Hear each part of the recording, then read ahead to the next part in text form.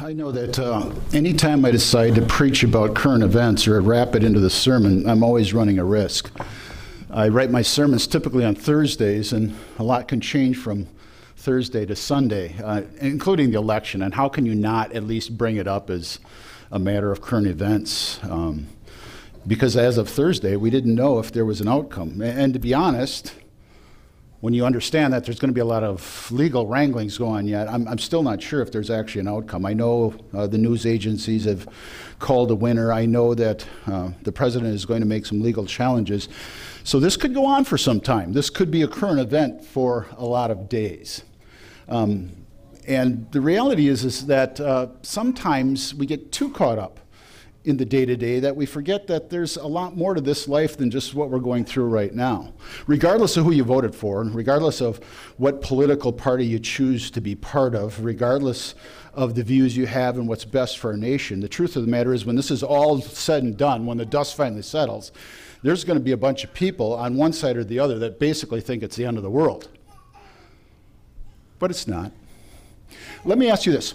100 years ago this week, who was elected president? Let's see how many history buffs we have here. Do you know? Anybody? Yeah, right. Who was elected president? Do you know? Joe Biden 100 years ago? That's not a bad guess. It was actually Warren G. Harding. And let's think about it. 100 years ago, things weren't that different. The Spanish flu, they were dealing with that. They were in the midst of World War I, and to be honest, back 100 years ago, racism was just as big of a problem as it is today, or the claims of it being a problem today. And you know what? The world didn't come to an end. Here we are 100 years later. God is still God, and God is still good. I think one of the things that we have a responsibility as Christians is not only to remind ourselves, but to remind this world. It's important who we elect as our leaders. It's important who we choose to set the course of our nation, but God is still God, and God is still in control. And so all of these kind of events, and it happens to us every 4 years, it's not the end of the world. I make that point because today we enter into a mini section of the church year. It's the final 3 Sundays of the church year, of the Trinity season, and they're traditionally known as the End Time Sundays. And what the End Time Sundays are, the church fathers designated this time of the year for us Christians to actually review what the Bible says about the end of the world. And about Christians always reminding themselves that we should wait with eager anticipation for the day of the Lord's return. And by studying these things, we're reminding ourselves that this isn't all there is to our lives, to our existence. God has promised us so much more, and so much better. And that part of the challenge is getting from here to there, which leads to our lesson today, this what now theme. I'd like to explain that. You see, what we're going to do is we're going to honor the tradition of those last 3 Sundays and tie it together with this Trinity series we've been going through, Nagging Questions. We're going to look at a couple nagging questions about Judgment Day and the end times. The what, the how, and the when. And the what is the what now. What do we do now until the Lord returns? What does God expect us, Christians, children of God, to be busy doing while we wait? Now, if you notice, and maybe you'll do look over my shoulder as I talk about these things, all 3 lessons come from Paul's first letter to the Thessalonians, and that seems a little interesting, or at least intriguing. It has to do with the fact of the background and context of Paul's time in Thessalonica, and I read that for you from Acts chapter 17, but I want to take a little time and show you the background video, and it explains it very well, why there were so many questions amongst these Christians about the end of the world. And as typical, I've edited out for the parts that simply apply to what we're going to study today. So this is the story of Paul's time in Thessalonica. Paul's first letter to the Thessalonians. This is most likely the earliest letter that we have from Paul, and the backstory for it is found in the book of Acts. It's where Paul and his co-worker Silas went to the ancient Greek city of Thessalonica. And after just 1 month of telling people the good news about Jesus, a large number of Jewish and Greek people gave their allegiance to Jesus, and they formed the first church community there. But trouble was brewing. Paul's announcement of the risen Jesus as the true Lord of the world, it led to suspicion. So the Christians in Thessalonica were eventually accused of defying Caesar, the Roman emperor, when they said that there is another king, Jesus. And this led to a persecution that got so intense, Paul and Silas actually had to flee from the city, and this was painful for them because they loved the people there so much. And so this letter is Paul's attempt to reconnect with the Christians in Thessalonica after he got a report from Timothy that they were doing more than okay. They were flourishing despite this intense persecution. He designed the letter to have two main movements. First is a celebration of their faithfulness to Jesus, and then he challenges them to keep growing as followers of Jesus. And then these two movements are surrounded by three prayers. The letter opens with a thanksgiving prayer. The two movements are linked together by a transitional prayer, and then the whole thing is concluded with a final prayer. It's a beautiful design. So he opens the letter's second movement by challenging them to a life that's consistent with the teachings of Jesus. So this means, first of all, a serious commitment to holiness and sexual purity. In contrast to the promiscuous, sexually destructive culture around them, they are to follow Jesus' teaching about experiencing the beauty and the power of sex within the haven of a committed marriage covenant relationship. God takes sexual misbehavior seriously, Paul says. It dishonors and destroys people and their dignity. Following Jesus also means a commitment to loving and serving others. So Paul instructs them that Christians should be known in the city as reliable people who work really hard, not just to make money, but so that they can have resources to provide for themselves and to generously share with people who are in need.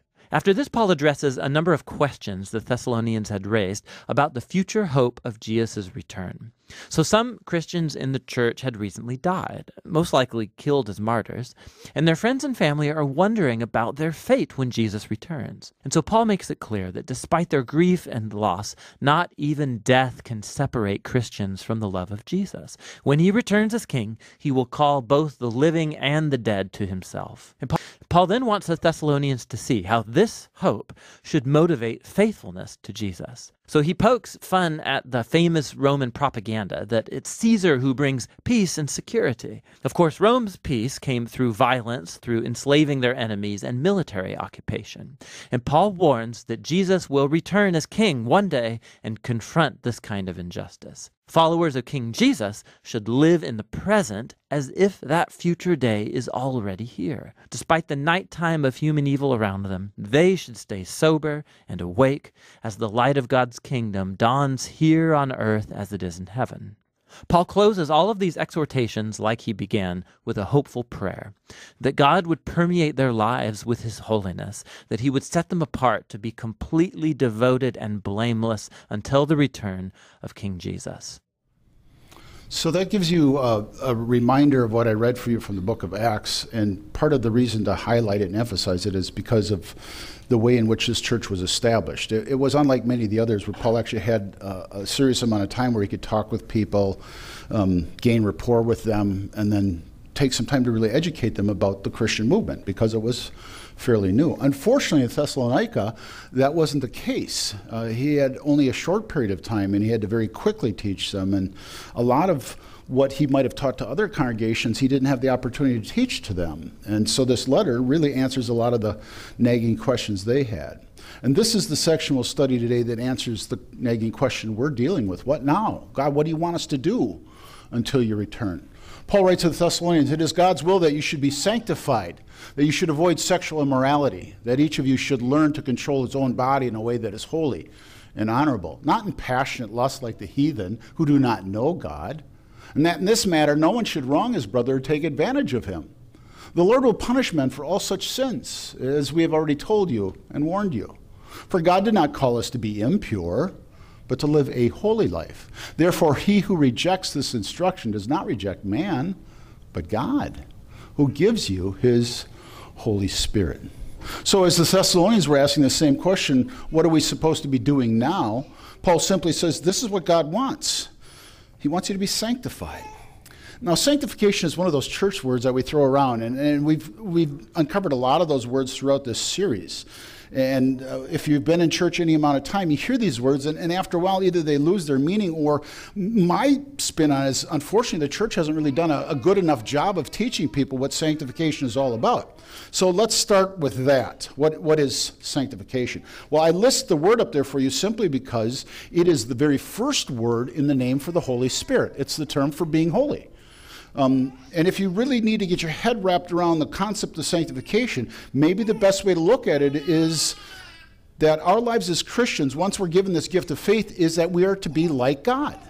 In fact, God enables us. He gives us the power through this gift of faith to actually be holy. That was part of last week's lesson about are we saints or not? And a lot of people have this concept that the only way to ultimately be holy or to become a saint in God's eyes is to do all these good things, which is a contradiction to both our nature and God's message of love. He makes us holy by giving us the gift of faith. There's a secondary meaning, and I'm guessing most of you have either heard it or brushed shoulders with it. A lot of times sanctification is defined as consecrating something or setting it apart. And basically that's what God has done with us through this gift of faith. He's set us apart from our sins. That's what makes us holy. He's also set us apart from the ways of this world, the sinful choices, the immoral ways in which sinful man would choose to live his life. In fact, you see that God's been trying to teach and educate his children about this consecration for thousands of years. If you think back to the time when God took the nation of Israel to Mount Sinai and established with them his covenant and his laws, one set was about their worship life, the ceremonial laws. And what God said is, before something can be used for worship of the true God, you actually have to set it apart. You have to consecrate it. That means that you take it out of its normal and common usage, and then you dedicate it solely for use in worshiping God. Now, if you apply that to what Paul is saying to our lives, that's exactly God's will for us, that you be sanctified, that you be set apart from your past life of sin and from the ways of this sinful world, and that your life is now dedicated in service and praise of God. That's probably the simplest way in which we can understand this concept of sanctification. And Paul's trying to explain that, educate the people of Thessalonica, because he just basically didn't have enough time to teach it to them while he was there. So thank God the Holy Spirit inspired him to write this letter in order to answer some of these nagging questions, especially the what now. Now here's what Paul goes on to do. He says, I'm going to encourage you, I'm going to help educate you that there's an application for the sanctification in really two specific areas of your life. One would be private and one would be public. The first one he deals with is private, and that really is in the realm of our family and marriage, and he hones in on the topic of sexual morality. And part of the reason why Paul goes immediately to that is because of the culture in which these Christians now found themselves.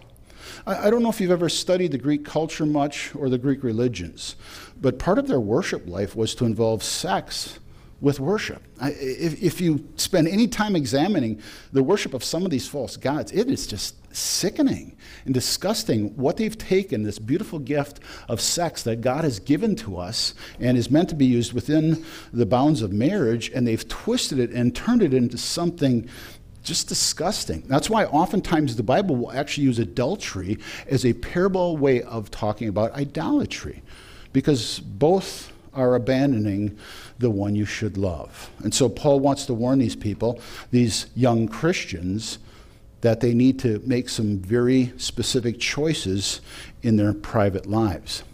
Now, oftentimes what I'll do is I'll give you the root word or I'll give you the grammar. I'm not going to do that so much because some of these words just jump out in how Paul used them. For instance, this word for sexual immorality is where we get our word pornography. It comes right from the Greek language, it's porneia. It talks about anything that is outside the design of God's use of sex and love within the bounds of marriage. But more important than the word is how Paul uses it. He puts it in this grammatical way that's all about separation, which, if you think about it, goes right back to the concept of sanctification. Don't be like the rest of the world is more than just don't do anything that's wrong when it comes to your marriage.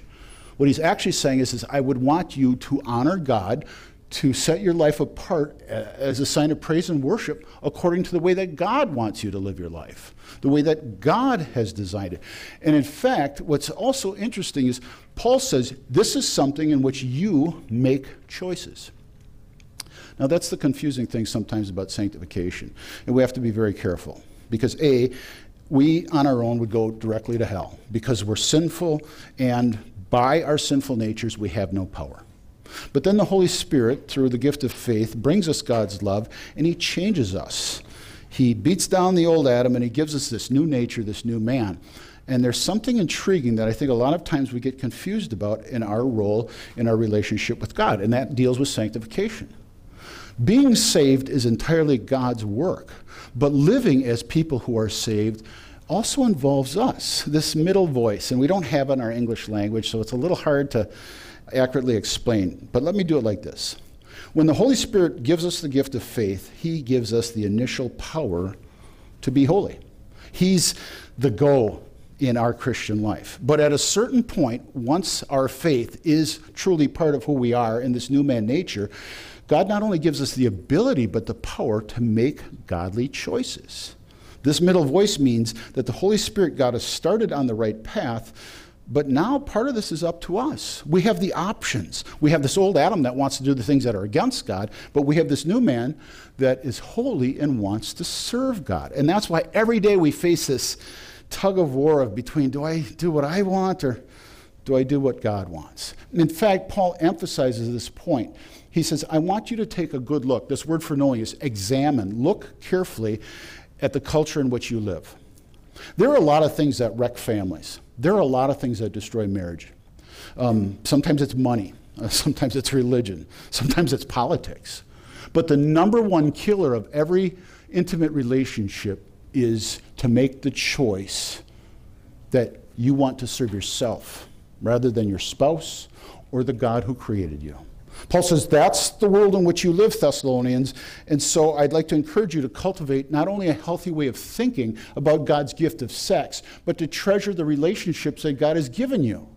Because not only are they a blessing to you if they're properly observed according to the design in which God has made them, but the people that you count on, the people closest to you, they're the ones that you're most intimate with. Those are the ones that you should turn to as you face these challenges in your life. So don't destroy your support system. Instead, honor God by cultivating what is healthy and what is good. Now that takes care of the private part of life. Paul also wants to talk about their public lives, and that has mostly to do with their interaction with one another. I don't know if you've spent a lot of time reading through either letter of the Thessalonians, but the sex part doesn't seem to be their biggest challenge. This seems to be the biggest problem that they had. And quite literally what Paul is saying is, if you want to honor God, then you need to respect each other. And one of the best ways you can respect each other is by minding your own business. Basically what Paul is saying is, when he says this, stay in your own lane, is God has given you gifts and talents. Use those to serve God in your life, and don't be so concerned about what's going on in everybody else's life.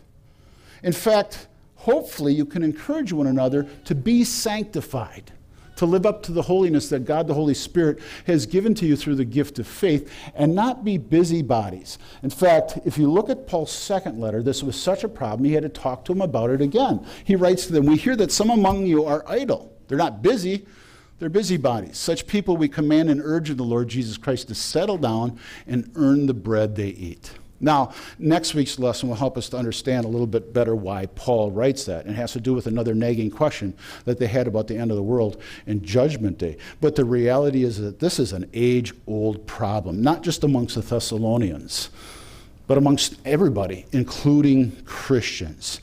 That sometimes we find ourselves being tempted with this moral superiority or this holier-than-thou attitude where we feel like it's our job to go around judging other people's lives. And God says, let's start with you judging your own life. Ask yourself simply this, Thessalonians, are your choices, are your actions, are your thoughts honoring God or honoring yourself? Now, I know this is a little bit deep. This talk of sanctification can become a little bit confusing. And again, I've whined a lot that the church hasn't really done a very good job, and I'll put myself in that camp too. I've had a lot of opportunities to talk about sanctification, and I'm not sure I've always explained it as well as I could have. So I'm going to practice what I preach, and I want to show you a short video, and it's one that I find is excellent at explaining how sanctification works, how God gets us started down the right path, but then how it is a certain responsibility. It goes against that whole the devil made me do it kind of thing growing up when you don't want to take accountability for your life. And God says basically, I have made you holy, and now I want you to live that way. So how can we do that? This will help us understand. There's this interesting phenomenon in physics where sound vibrations in one object can cause a nearby object to produce sound if the original sound is produced at just the right frequency or pitch. All material objects have what is called a resonant frequency, which is the natural frequency at which it vibrates, and a sound wave oscillating perfectly at the object's resonant frequency will cause it to start vibrating spontaneously. If, for instance, you were to hold down the G note on a piano so that the string is free to vibrate, and then you plunk the G note an octave below it, the vibration of the lower note will cause the higher string naturally to sound even though you didn't strike it, simply because the lower note is vibrating at the higher string's resonant frequency.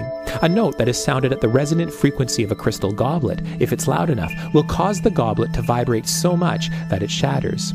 This is called sympathetic vibration, and not only does it make for some fascinating science experiments, it also provides us with a vivid analogy for an aspect of the Christian life that is absolutely vital but often overlooked, something called sanctification. Sanctification refers to the process whereby Christians become holy. It is about acquiring and living in holiness, and the Bible's quite clear that this is essential to the Christian life. In one place it says it as bluntly as can be, that without holiness no one can see God.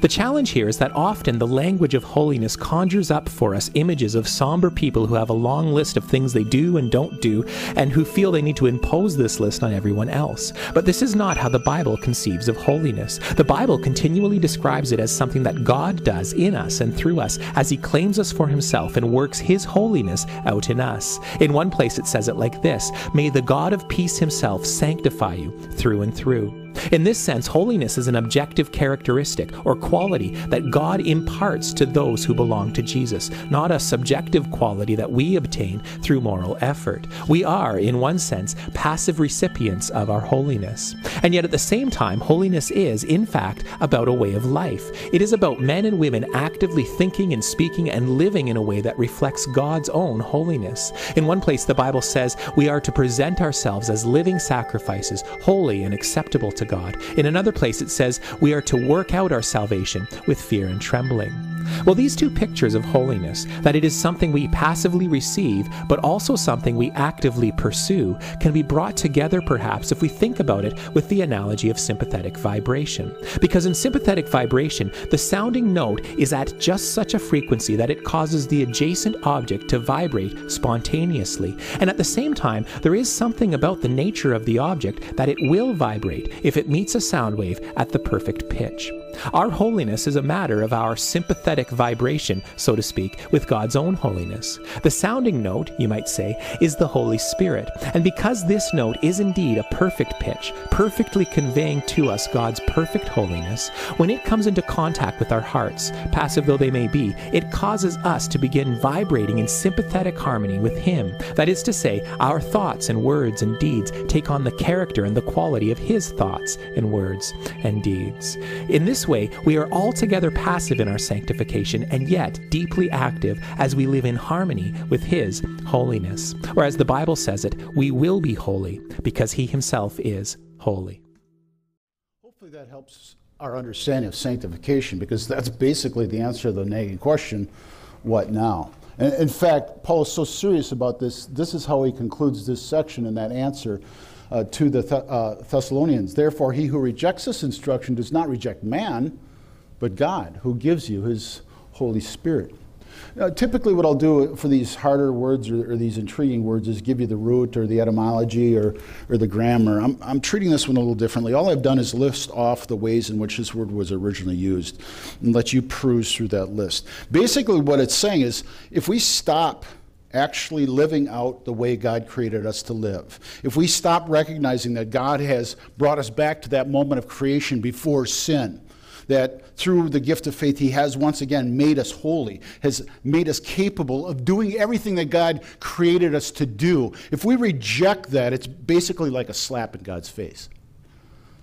And the Scripture is filled with examples of what happens when man puts his will above God's will. Every single time when man makes himself God and decides to go his own course or his own path, it always ends in one way. And that's the thing in which Paul is trying to drive home to these Thessalonians. It always ends with the consequences of God's judgment against them. And so as they're wondering about between now and the end of the world, Paul wants to encourage them to listen very carefully to what he has to say. It's not just to keep them busy with the day-to-day. It's to really help them to understand that God has given us this amazing purpose, this ability to have a full life right now. Oftentimes we talk about what's yet to come, and we should. But God also loves us and wants to honor him even now, in the right now. I'm going to guess that for most of us, we know about Judgment Day. For most of us, we probably have grown up with an educational system or Sunday school or catechism where we were taught what's going to happen when God finally decides this world needs to come to its end. For most of us, a lesson like this is going to be simple review. Except for the fact that there's always this nagging question of the what now. Even though we know someday Jesus is going to return and keep that promise, every morning we wake up with this question, well, God, what do you want me to do with my life right now? And for most of us, hopefully we come to that place in our lives where we recognize this is the gifts and talents that God has given me. This is the course that he's directed me on. And I'm going to do my best, but I'm going to try to serve and honor God with my words and with my actions. It's as simple as that. Or is it? Then you have weeks like this week where, to be honest, sometimes you wonder if this is really what God wants for us right now. As you wake up, nothing seems to change. In fact, you wake up some days and life seems to have gotten worse. I don't know if you ever faced these kind of questions in your mind, but you have to wonder sometimes, like some of the greats of the Bible, has God forgotten about us? Does God even care what's going on in our lives and in this world? And I'm not saying that because of whatever outcome of any election or because of the pandemic. The reality is sometimes we feel kind of alone and kind of on our own. And we should understand that's the devil tempting us, wanting us to think that maybe God doesn't care. Here's the question that nags at me sometimes, and I get this especially as I visit older members, and they've seen a lot of God's blessings in their lives. And you don't know how difficult it is when a 90-year-old person wants to go to heaven so bad, and they look me in the eye and go, Pastor, why won't God take me home? How do you answer that? I usually remind them it's not time. God still has something for them to do. And when they say, well, I can't do anything anymore, I remind them, you can still pray. And there's a lot of things to pray for. The point is that God simply does have a plan for our lives right now. We look forward to the day when we finally can go home to heaven. But that's not all there is. God has something for us to do in our lives right now. And the biggest part of that is to honor God with our lives, to worship and praise him. That's what we were created for. But there's a lot of people out there that have no clue that that's what this life is about. A lot of people think this is all there is, good or bad, and they have no relationship with the Lord, and they don't understand just how much God wants for them, both now and in eternity. So there's much for us to do. And it's not only with our words and telling others about what Jesus has done for us, but it's also with our lives, mirroring the love that God has shown to us as we show it to them as well. Here's the hard reality. I don't think we talk about this also nearly enough because it's such a difficult topic not to confuse. Certainly Jesus Christ has done everything making it necessary for our sins to be taken away and for our salvation to be made sure. Jesus Christ has opened up heaven to us, and we're on our way there. But we don't talk enough about how Jesus has shown us the way to get there. And I don't mean how to save ourselves. I mean how to live our lives until we cross the threshold of heaven. What are we supposed to be doing right now until that day when we can finally stand face to face with God and ask him all of those other nagging questions that we haven't put into this series? Lord, in 2020, why did you do this, this, and this? And God will explain it to you in his amazing way, and you're going to go, oh, that's so obvious. Why didn't I see it? And he'll remind us because you were on earth and not in heaven. Jesus shows us the way because, first and foremost, before he ever died, he lived a perfect life. He lived, let's just say it, a holy life. Well, of course, he's God, but he's also human. And at any moment, he could have just thrown up his hands and go, they're not worth it. I'm done. But he didn't. And every time people asked him why, he said, I must do the Father's will. I must do the will of him who sent me. Why? because he wanted to honor his Father. And he shows us how to do that. Not just by avoiding sin, but actually living according to the design, the creation of the Father. Jesus was sent to do a job. He had a mission. He did it day after day after day. And I don't tell you this to make you feel guilty if you haven't, or if you struggled with it, because Lord knows I have. I tell you this to encourage you because we don't have to blaze our own trail. We have a shepherd who is out leading the way. That's the job of sheep, to follow. And so when we ask the question, what now? Sometimes the answers are pretty simple. The good Lord tells us, follow. You see, every day you have the choice whether you're going to do that or not. I know a lot of people think that was the most important decision they made this last week. It wasn't. 4 years from now, we're going to go through the same thing. I could pretty much guarantee it. 100 years from now, if God has the world still spinning, they're going to look back at 2020 and go, why did they get so worked up? Just like we look back 100 years and go, what's the big deal? That's not the most important choice we make in this life. The most important choice we make is to wait with eager anticipation for the day of the Lord's return. He's promised us that, and so we wait. Until then, the what now? We follow Christ, our good shepherd, and our king. That's what. Have you ever wanted something so bad that you felt like you would give up nearly anything to get it? There are many pleasures in this life that will tell you that they can give you fulfillment or happiness or meaning. But I believe that each and every one of us have reached that point where we finally get that something that we want, only to discover that all it ultimately held for us was disappointment. And so we move on to the next thing, and then the next and the next. And some of us are left wondering, is there even a purpose to our lives? Did you know that God understands that we need fulfillment? It's how He created us.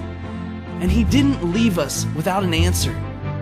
God has given us the answer to a fulfilled life, and that answer is found in a promise. But it's a promise that sometimes we don't want to hear. In Matthew 16:25, Jesus says, "For whoever wishes to save his life will lose it.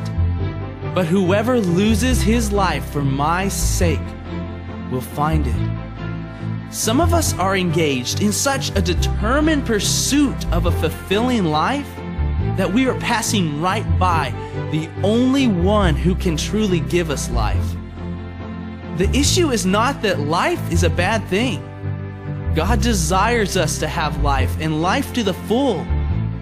However, the issue is that some of us have made life a bigger thing than Jesus. We have chosen the pursuit of life over the pursuit of Christ. The question Jesus is asking us in Matthew 16:25 is, what am I worth to you? What is Jesus worth to you and me? He made it very clear what we were worth to Him when He gave up His life for us in a horribly tragic and painful way.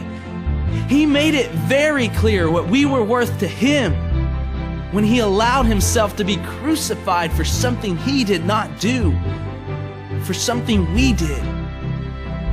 Galatians 2:20 is a powerful statement that we as believers need to live by. It says, "I have been crucified with Christ, and it is no longer I who live, but Christ lives in me. And the life which I now live in the flesh, I live by faith in the Son of God, who loved me and gave Himself up